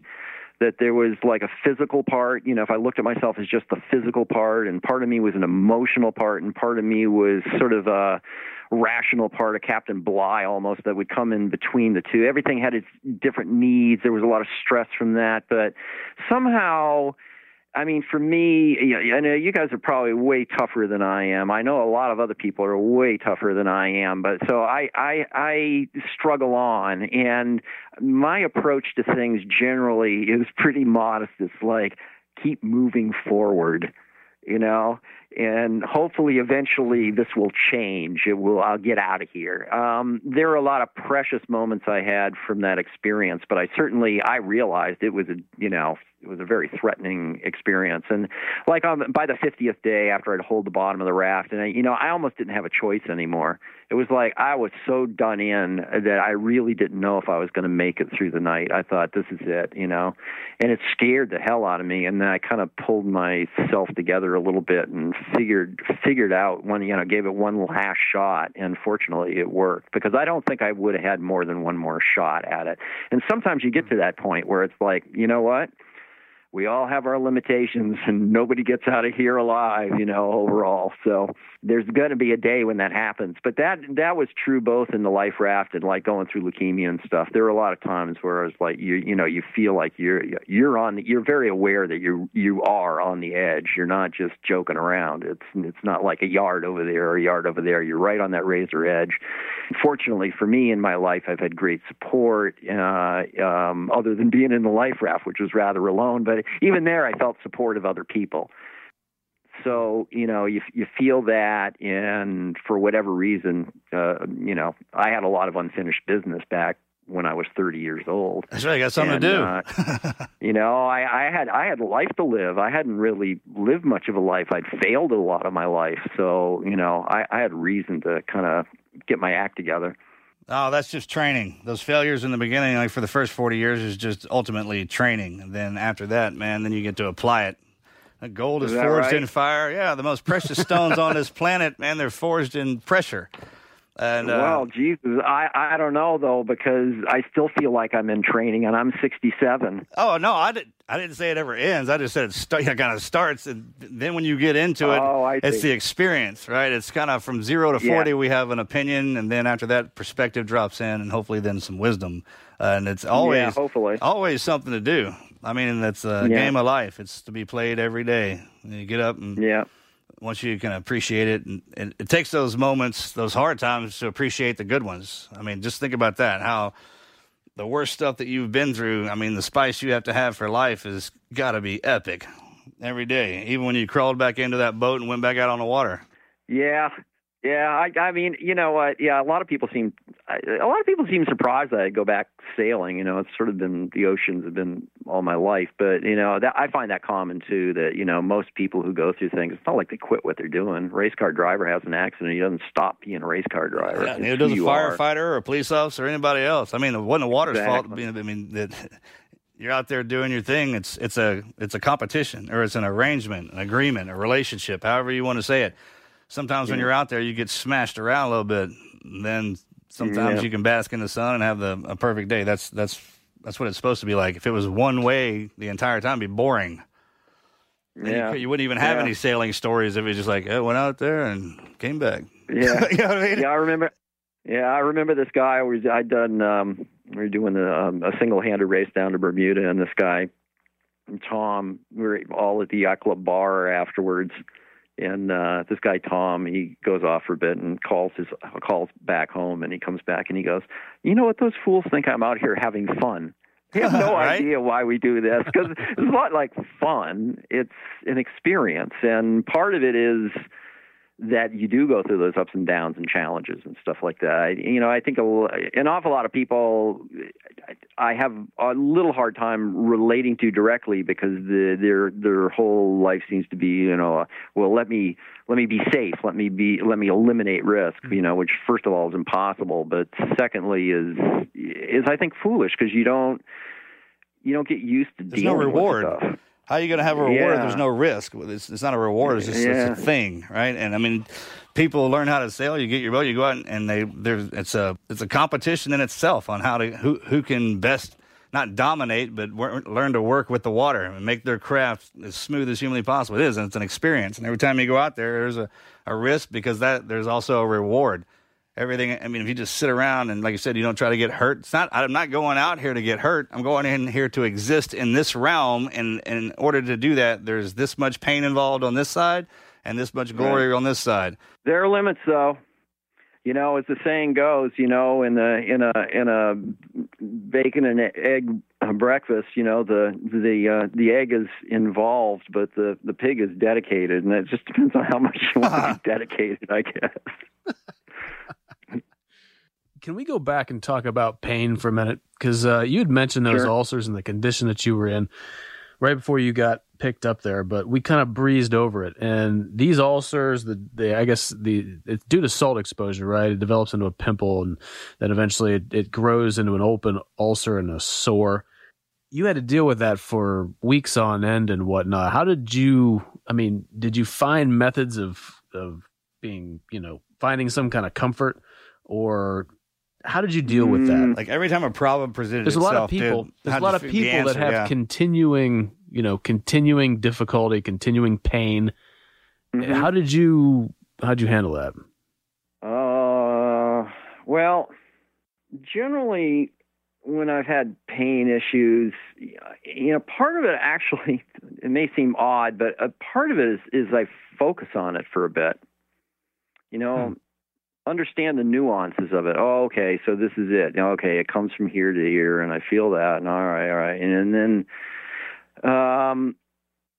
part of it is, you know, the body, in a way. I find that the body goes in cycles, too, that it gives you, sometimes it seems to like, I'm tired of this. I can't handle this anymore, and it kind of shuts down like pain sensors and stuff. I feel like, for me anyway, sometimes it can cycle through, so you take advantage of that. Sort of like little plateaus as you're climbing up a hill. Part of it's just like sucking it up. Just keep sucking it up. Yeah, I mean, honestly, not thinking about it. I mean, sometimes I've been able to kind of control pain, almost like meditating on it, if you know what I mean. Yeah. And sometimes, like, if there's nothing else to do in a life raft, a lot of what you have to do is also, you know, you're rationing everything, including your own energy, you know, when to expend it. So a lot of times when you can, you're just like being immobile, and it's like, oh, now the pain's right here. And usually that's like, you know, you're sitting on a cushion that's got all this, you know, salt on it, and it's being rubbed directly into these sores and stuff like that. So it's not a good time, obviously. And then in those kinds of situations, sometimes like meditating on it helps. But most of the time, it's like, well, I got to work. I got to do stuff. I ain't got time to worry about this, man. Yeah, it's like, you know, no, it's not good, but I can still function with it. I can understand debilitating pain, though, where you actually can't, you know, it's just beyond comprehension. You can't do it. Like when I've gone in the hospital, you know, I always think this is kind of silly. Tell me what your pain is. Is it 1 to 10? And I go, well, what's 10? And the nurse says, well, it's like having a baby. And I said, well, that's difficult for me to relate to. All right. But, you know, I feel like a 10 should be I'm passing out. I'm literally passing out. So I never have declared that I'm at a 10. I figure, you know, 8 is bad enough. And that's come to debilitating. You know, there are times where it just is kind of overwhelming. But I felt like I was fortunate in so many regards. I had just enough water. I had just enough food to feed myself. My raft lasted just enough of a long time. You know, I had just the right environment in order to survive. And part of that was I had just the right amount of pain. I didn't have so much that it was, you know, it was too much for me to handle. Right. You only get what you can handle, right? And a little bit more just to test you. Yeah, I guess. Well, I mean, we always push our limit. We always discover. I think this is also universal, or pretty near universal amongst the survivors I've spoken with over the years, is that we all end up learning through these experiences that we're way tougher and way more resilient than we ever imagined we would be beforehand. I don't know. Do you guys find that? Well, that's what our training is designed for. The whole premise behind the beginning of it is to show you what exactly is you think you're capable of and what you're actually capable of. And they take us all the way to the end of that, up to when the guys die. Right. And then we don't back up. We hold that position, and we just keep pushing and pushing until you realize that it's a machine that you're running. And just like if you were driving your car and a rock comes up and hits the side, puts a dent in it. Same thing if you get hit in the side, well, that dent's not going to stop the whole machine. Let's just keep powering through it. And it's literally focused on something in front of you so intently that the receptors don't have time to break any part of that off to go tell you that you're in pain. Everything's focused on everything else. Yeah, I think it's a recognition of just how ignorant your frame of reference is in the beginning. And then it's, striking out against those difficulties and whatnot that expand your awareness of what you can deal with. And yeah, that's what that taught him. That's what it teaches us. It's like what we're actually capable of. Otherwise, you wouldn't know. You never would have been able to find out what you're capable of unless you got put in that position. There's no other way to get that out of you. And that goes back to part of what you were talking about with, a lot of people just try to avoid those low. They try to live a safe life. Right. They try to live in the most safe bubble space possible. And your reality. That probably contributes to your survivability in the long term, but it really takes a lot of the color out of life. Oh, man. Well, the spice, everything. Actually, I'm not sure that I actually don't think it does contribute to survivability over the long term, because I think that, basically life is training for the next experience. And that's, you talk about your training, that's it. I mean, we go through life, and if you can kind of deal with stuff or you can pretend it's not there. I steadfastly maintain that denial is the absolute worst enemy of the survivor. From square one, from the time of impact, denial is a killer. You have to realize immediately, as quickly as you can, like, what's the situation? What's the reality here? What are the risks? What are the, how do you do all that stuff? And right to the end, things are exactly what they are. You might like them, you might dislike them, but if you are in denial about what they are, you can't deal with problems. I mean, for me, dealing with a problem is looking really closely at exactly what it is. Then, a solution comes out. It's like Sun Tzu wrote, man. Plugging a hole. Yeah. Know yourself, know your enemy, and in 1,000 battles, you'll never lose, right? So know yourself, what you're capable of, know what's sitting in front of you, what you're about to deal with. And if you got that, then everything else is learned. Yeah. So, you go along in life and we have these experiences, but some people don't want to, they let other people deal with their problem, or they pretend it goes away. And of course it doesn't. It comes back to bite them again and again and again. But, that's trying to avoid risk. And so I actually think it's almost the most risky behavior you can have, that actually you're better off just kind of going along, bumping along in life. And, when you fall down, try to get back up.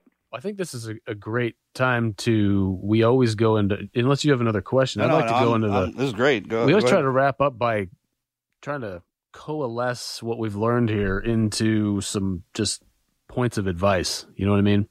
And you've had a lot of life after this, and you've learned a lot since that experience. And that was 37, 36 years ago. What, if you could just put down some lessons learned just generally in life, things that you think are very valuable to pass on to anybody listening, what would that be? I don't know. I think we talked about most of them, actually. Taking things day at a time, accepting things for what they are, trying to at least appreciate, if you can't, in some level. Like I knew my wife says, the key line in Adrift for her is, which came directly from the log that I was keeping at the time. She says, there's a point where I write, "This is a view of heaven from a seat in hell." And she goes, that kind of sums it up. It was a really unpleasant experience in many ways, but at least I could see even within it that there were things of beauty and meaning that came out of it.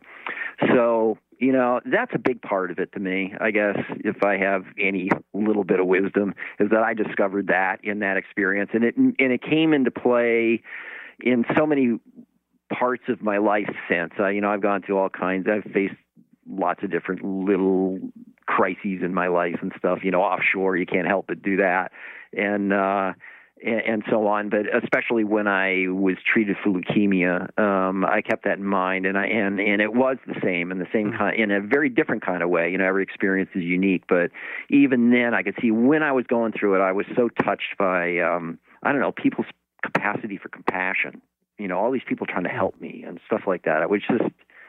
it was almost overwhelming. And I still feel that today too, from all these things. So, these experiences, they're tough, and as I say, none of us gets out of here alive.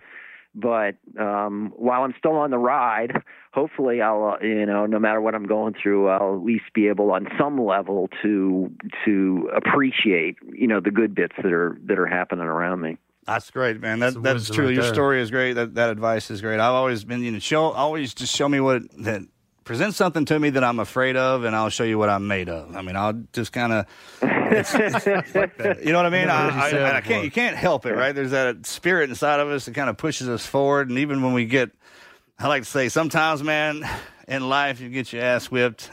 And sometimes you get your ass whipped all the way back to mother, right? I was like, man. Right.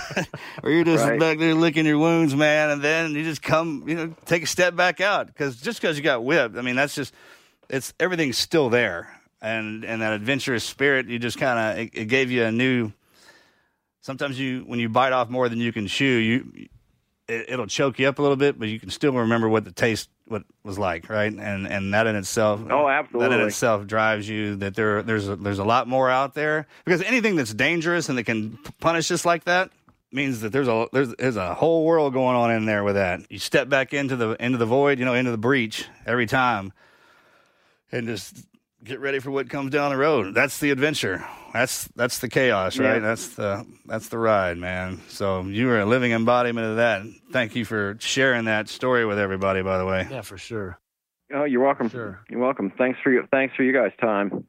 And may you have many great adventures. You too, brother. but keep your feet dry. Well, right before we go here, we just want to ask you what you're up to. I mean, if you have any projects on that, you do have obviously your book Adrift, which was named by National Geographic Explorer one of the 100 greatest survival books of all time. That's awesome. What do you have going on right now, or where can people find you?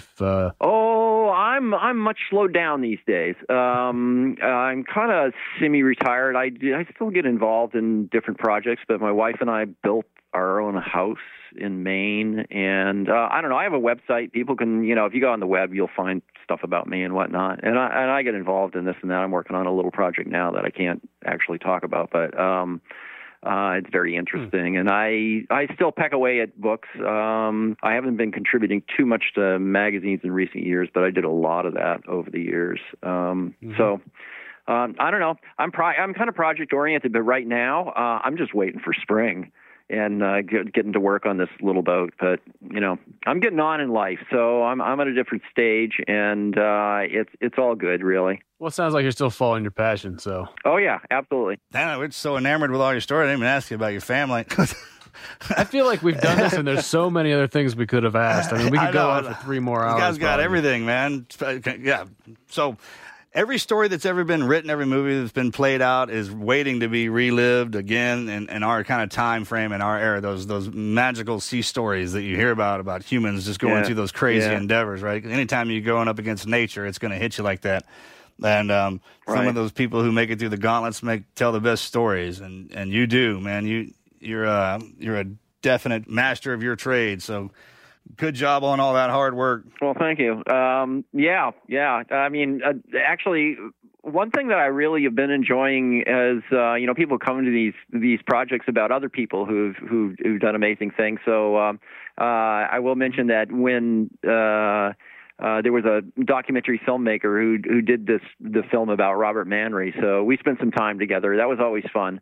That's been part of the blessing of my life. It's amazing how this experience has really put me in touch with so many incredible people, and they all have amazing stories. So I hope I'll continue to do that too. In fact, I heard from another life raft survivor just the other day, this guy, Bill Butler, who survived 66 days in the Pacific with his wife. Oh, I don't know when that would have been. It would have been probably probably about the same time as me, actually, maybe in the late 80s, something like that. I'll tell you what, there's a guy who lived in the town across from me. He was a police officer, and he was out in the Gulf, and his boat went down. I think him and another dude were out there for about 60-something days. It's still happening.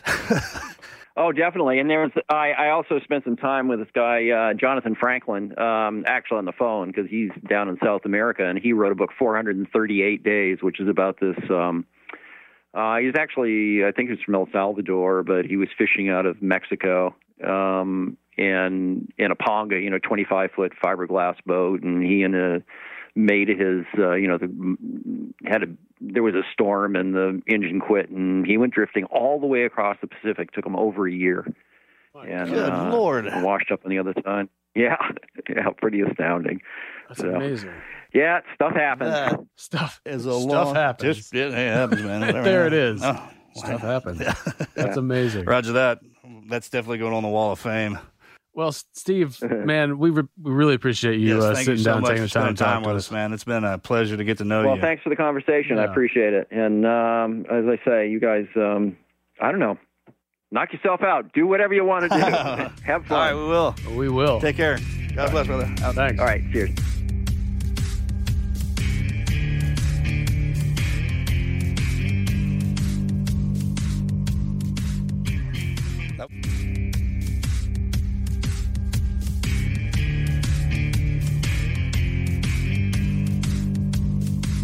Wow. So that was interesting, right? We could have gone on forever with that. Never ceases to amaze me, our guests, what they bring to the table. Literally every time somebody comes, last one, you're like, man, that's the craziest thing I ever heard. Sometimes you just get caught up listening to him, and you just spirit to survive. Just keep talking. Yeah, just keep going, man. I just want to listen to this. Human spirit and its willingness to survive is unbelievable. I mean, that's something that we continually get into on this, and I mean, we've experienced that in Buds and the expansion. We kind of talked about that in the interview. Yeah, the expansion of that. Well, that's the greatest part about our program, and that's what makes it so unique. Is they snatch everything away from us. Not only that, they put us in pain and chaos, and then try to survive in constant pain and chaos. Try to pay attention during all that. That's the learning environment. It is, man. It's fast. It's so fast. It doesn't give you enough time. If you're truly focused on it, it doesn't give you enough time to think about anything else. And it definitely allows that learning curve to go in a steep direction. Sure. Well, you know what was, I think we got a lot out of when he was talking about that period of recoil, after you've kind of adjusted the initial shock and impact or whatever it is. But then kind of his method of, getting into routine, kind of just focusing on the practical aspects of transitioning into something that will hopefully be sustainable. Right. I kept thinking about, your experience as far as... Exactly. And the problem with that is when the old life comes barreling back in there, right? Because you're trying to make sure you're getting in this new routine. Everything's been taken away from you. And mine's a little different if someone's always trying to kill you. But same thing with him, though, man. And everything's trying to kill him as well. Exactly. I said that completely wrong. It's kind of a time of reflection. No pun intended, him looking in the water and seeing his reflection back there. But it's just like, all right, now I'm about to see what you're made of. I'm going to see if you've been paying attention this whole time. If you were a sailor and you were you knew all and everything you were supposed to know. Because we were talking about that, man. It was like Jason Bourne and James Bond. They can just remember everything they've ever been taught at the drop of a hat. It's amazing to watch them go through all that, right? Yeah. With us, that's why we're in a team, because each guy has a skill set his ass better remember. So when we get into it, we're like, hey, you're up, right? Yeah. But if all that's by the way, it is not humanly possible to maintain all of that skill set all of the time. If you're someone who still thinks that's possible. Yeah, you can't. And you know why? Because there's just not enough time in the day to train for all of that. Exactly. Practice it. No. But he used to do these long workups, and that would only cover... Well, it would mostly cover the stuff we didn't even get into. A lot of stuff. Well, I'm just thinking about our workup, all the extensiveness and everything that we do, SEER and land specialist. But when we go into our box, right, what are we primarily dealing with? Just your... and then it depends on what's going on in the world. Exactly. And most recently. Because it's not... It's dynamic. It's not static. It's moving all the time. You gotta, and unless you're in that realm, working that area, then you don't have any idea what's going on in there. You just don't. Yeah, right. You're focused on certain skill sets depending on what your immediate tasking is. Is when whatever reality or situation you're dumped into, man. That is what you focus on, especially if there's survival going on. The beautiful part about this day and age in this country, especially, man, is it allows us to kind of take it easy. You know what I mean? There's so many amenities and everything that we have and the luxuries that we have. We actually forget how to do stuff because of technology that we should know how to do.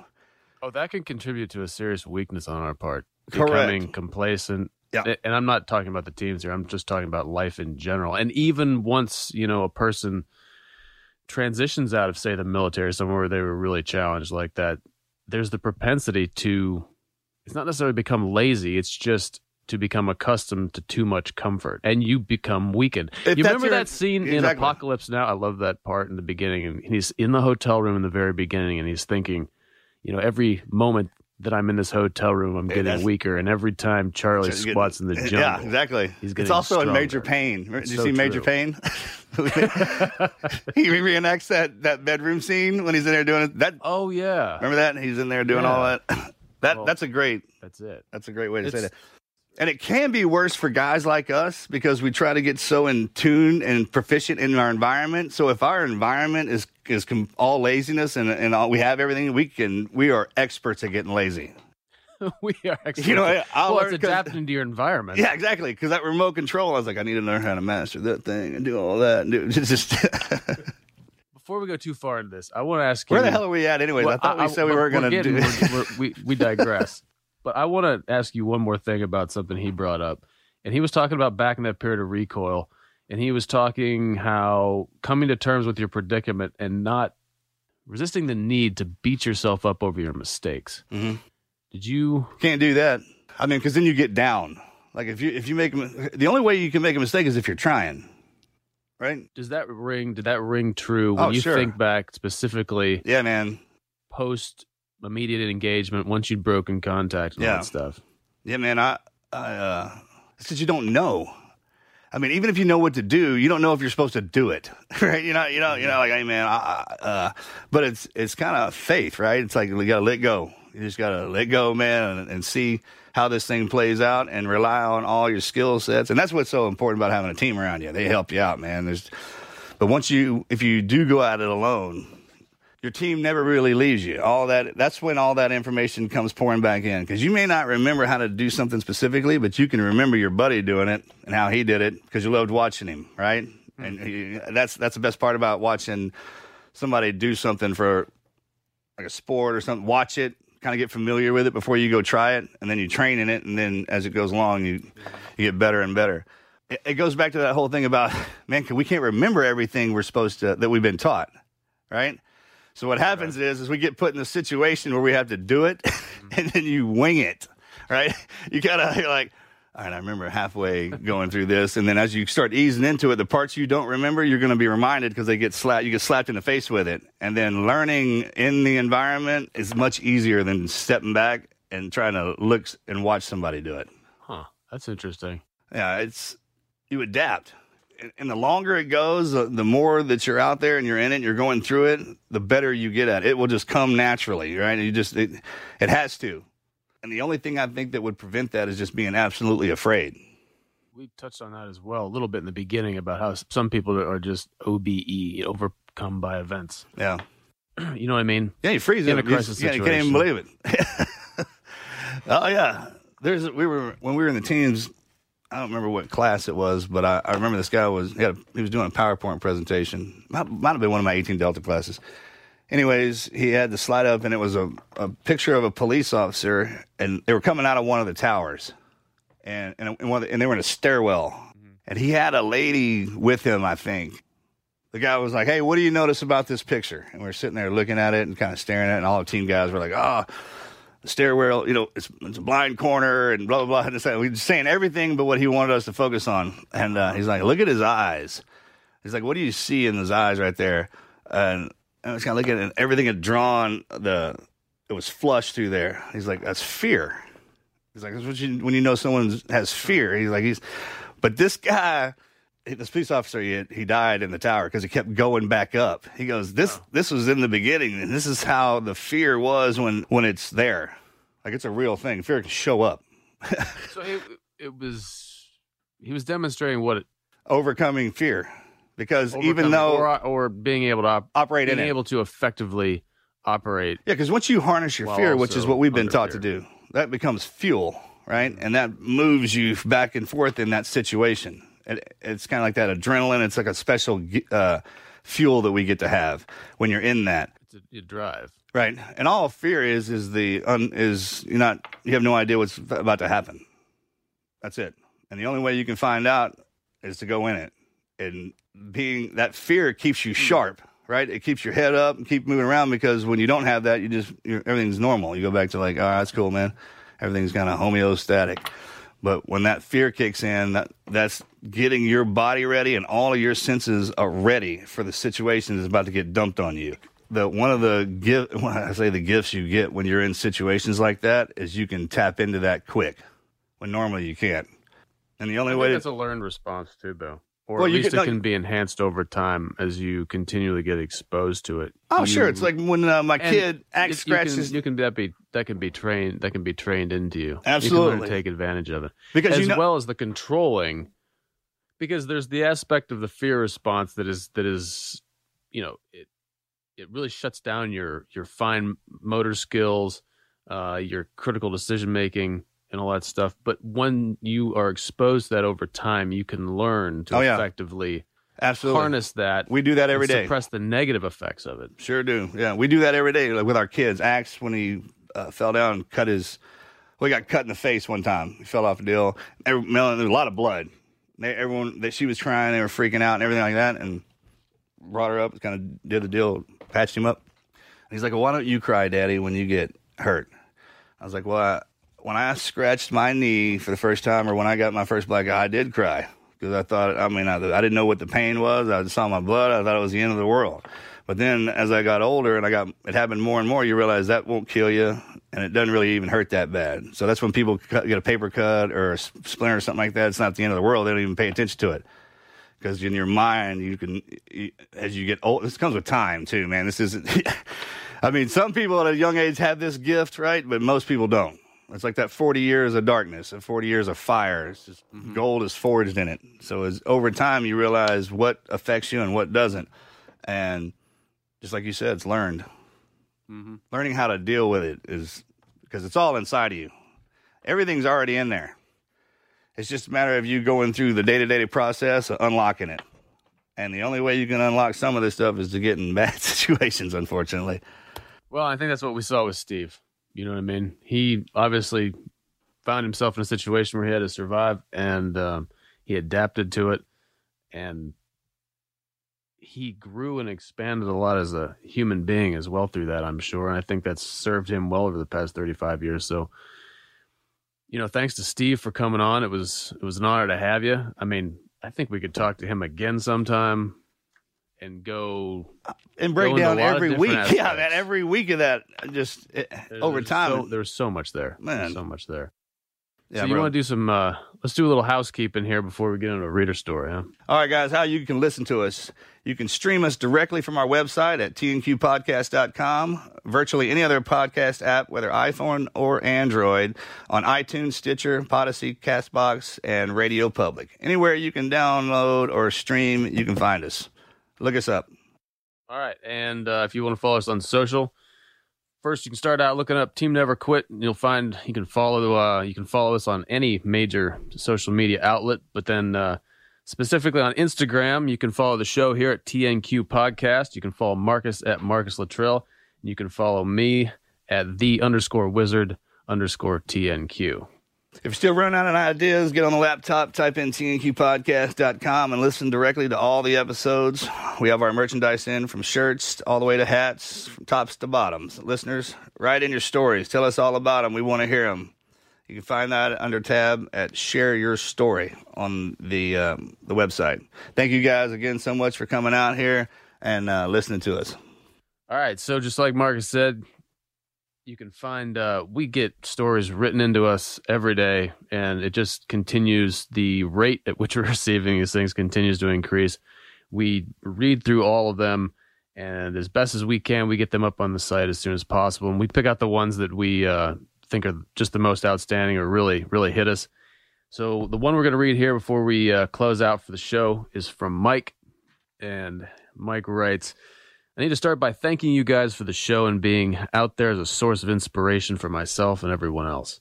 My story starts roughly 18 years ago at the age of 32. My wife Lisa and I were at yet another quarter horse show, the last of the year for qualifying for a world show. While there, not to get graphic, but I started passing a ton of blood. By the end of the 4-day show and a 4-day road trip to another in Virginia, finished getting my favorite horse, Gonzo, qualified, I had lost enough blood that my peripheral vision had started to go black. I always kept my mouth shut and figured, hell, it'll get better, I'll be fine. But on the drive back to North Carolina, early Monday morning, I ended up spilling the beans to Lisa, and after being told that I'm a dumbass, she informed me that if she didn't kill me before sunrise, that I'm going to be at the gastroenterologist first thing in the morning. The source of blood was soon found to be a tumor. I was now, at the old age of 32, a cancer patient. The ride continued for roughly 6 years. 4 of those, I was out of work going through surgery, recovery, over and over again. And to a much greater degree, Lisa endured them all. After the chemo and radiation started, I had days of throwing up and falling asleep on the bathroom floor. The tile has a comforting coolness that I can still remember. After that, the hip replacements started as a result of the radiation therapy. I had necrosis in both hips and one shoulder. Between left and right hip replacement surgeries, I fell and fractured my femur in 2 places, pelvis in 2 places, dislocated my right shoulder, and fractured my T4 vertebra. It was during my stay in rehab after this accident, while learning how to navigate stairs on my pinned leg, that I had my most miserable never-quit moment.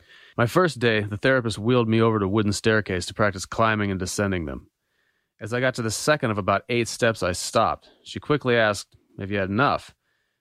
I didn't respond, and she followed up with, "Well, where do you want to go?" At which time I responded, "To the top," which I proceeded to do. It's a small climb, but at the time seemed like a mountain. But in my mind, it was my wife, my life, everything I needed to get back to the top was at the end of that staircase. During my illness and 2 brushes with almost not making it through, I learned to separate myself from my body.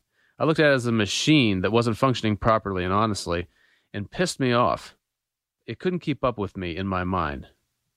My wife and I are now in the process of rebuilding the life we had prior to the cancer. We lost our financial security through this, and I'm trying to find a way to rebuild. I keep thinking that I had to have gone through this cancer for a reason, and my mind is often consumed with finding it. Your podcast has been a great source of motivation and helps in keeping me focused on figuring that out, as well as showing me how much we can truly overcome. Thank you for the great work. God bless you guys. Good job, Mike. And we absolutely get our test dropped down on us for a reason. No, you can't look at it any other way, man. We like to say the most precious gems we have on this planet are forged in pressure, and gold is forged in fire. So if every day was good down here, it would be boring. It would be bad. You know what I mean? So we got to have those times of, it's kind of like, I call it detention. Every time I get hurt or something bad like that happens to you, you kind of got to look at it like detention, to slow you down and make you look back and reflect on all the good things that you have in your life at that point. Death has a miraculous way of showing people that, especially when you get close to her. So in the darkness, we see the light. Yeah, absolutely. That's the only way you can see. The darker the pit, the brighter the light on the outside. When you get out of there. So good job, man. Never quit and never stop believing. Steven, that was a great story, brother. I got to tell you, hats off to you. I had so many questions to ask you about. It was hard to stay on track. Man, good Lord. That's a long time to be out there in the water. And we know, we have an idea of what that's like, being stuck out there like that. So, good job. And just never stop loving what you are and what you do, and keep charging forward. And to everybody who keeps coming back and listening to us, we can't thank y'all enough. It's truly an unbelievable thing to have you guys in our lives. Man, I want to thank God, thank Jesus Christ for everything that he's given us. We love it. We promise we'll do the best we got with this. Just thanks. That's it. I've had a pretty great couple of days, man, and I just wanted to thank everybody for them. I'm out. Out.